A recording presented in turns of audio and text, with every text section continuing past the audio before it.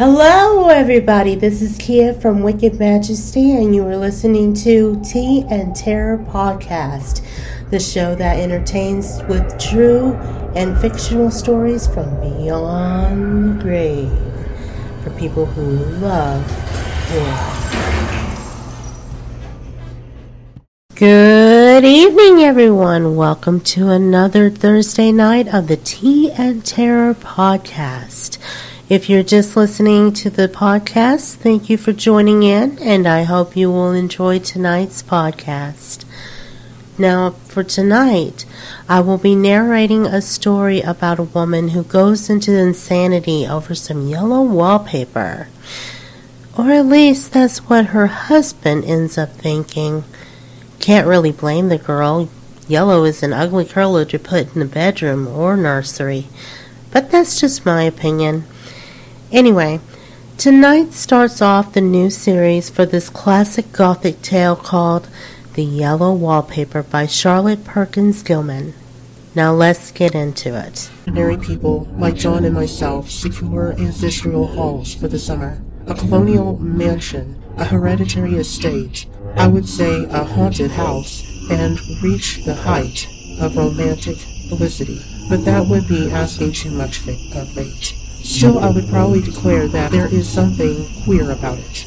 Else why would it be let so cheaply? And why have stood so long untinted?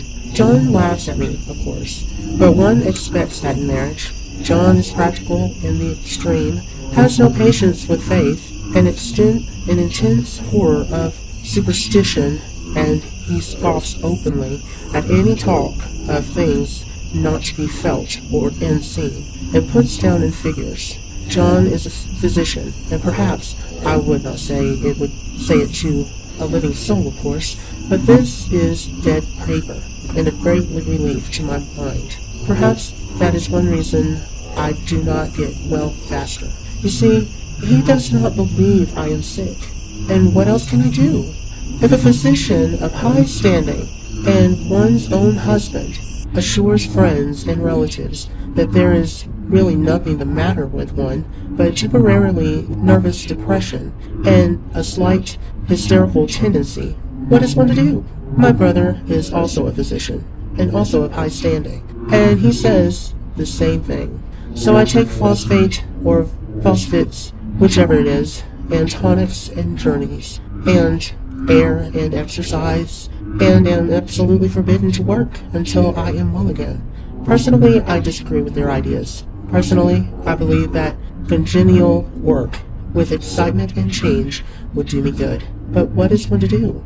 I did write for a while in spite of them, but it does haunt me, but it does exhaust me a good deal, having to be so sly about it, or else meet with heavy opposition. I sometimes fancy that in my condition, if I had less opposition and more society and stimulus, but John says the very worst thing I can do is to think about my condition, and I confess it always makes me feel bad. So I will let alone and talk about the house. The most beautiful place is quite alone, standing well back from the road, quite 3 miles from the village.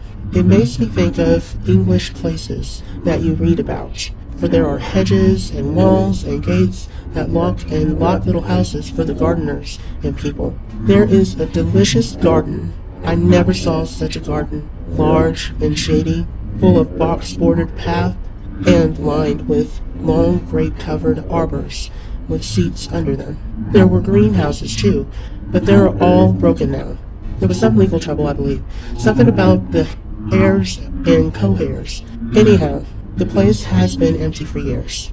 That spoils my ghostliness, I am afraid. But I don't care. There is something strange about this house. I can feel it. I even said so to John one moonlight evening, but he said what I felt was a draught and shut the window. I get unreasonably angry with John sometimes. I'm sure I never used to be so sensitive. I think it is due to the nervous condition. But John says, if I feel so, I shall neglect proper self-control. So I take pains to control myself before him, at least. And that makes me very tired. I don't like our room a bit. I wanted one downstairs, that opened on a piazza and had roses all over the window, and such pretty old-fashioned chintz hanging, but John would not hear of it. He said there was only one window, and not room for 2 beds, and no near room for him if he took another. He is very careful and loving, and hardly lets me stir without special direction. I have a scheduled prescription for each hour in the day. He takes all care from me, and so I feel basically ungrateful not to value it more. He said we came here solely on my account, that I was to have perfect rest and all the air I could get. Your exercise depends on your strength, my dear, he said, and your food somewhat on your appetite. But air you can absorb all the time. So we took the nursery at the top of the house. It is big, airy, the whole floor nearly, with the windows that look always, and air and sunshine galore. It was nursery first, and then playground and gymnasium. I should judge, for the windows are barred for little children, and there are rings and things in the walls. The paint and paper look as if a boys' school had used it. It is stripped off the paper in great patches all around the head of my bed, about as far as I can reach, and in a great place of the other side of the room, low down. Well, that is our episode for the week. Thank you for listening. If you want to hear more episodes coming up in the future, then definitely add the Tea and Terror to your playlist on Spotify or Apple Podcast. You can also check out the show on my Wicked Majesty channel. This is Kia, and I will catch you next week. Same time, same place. Have a good night.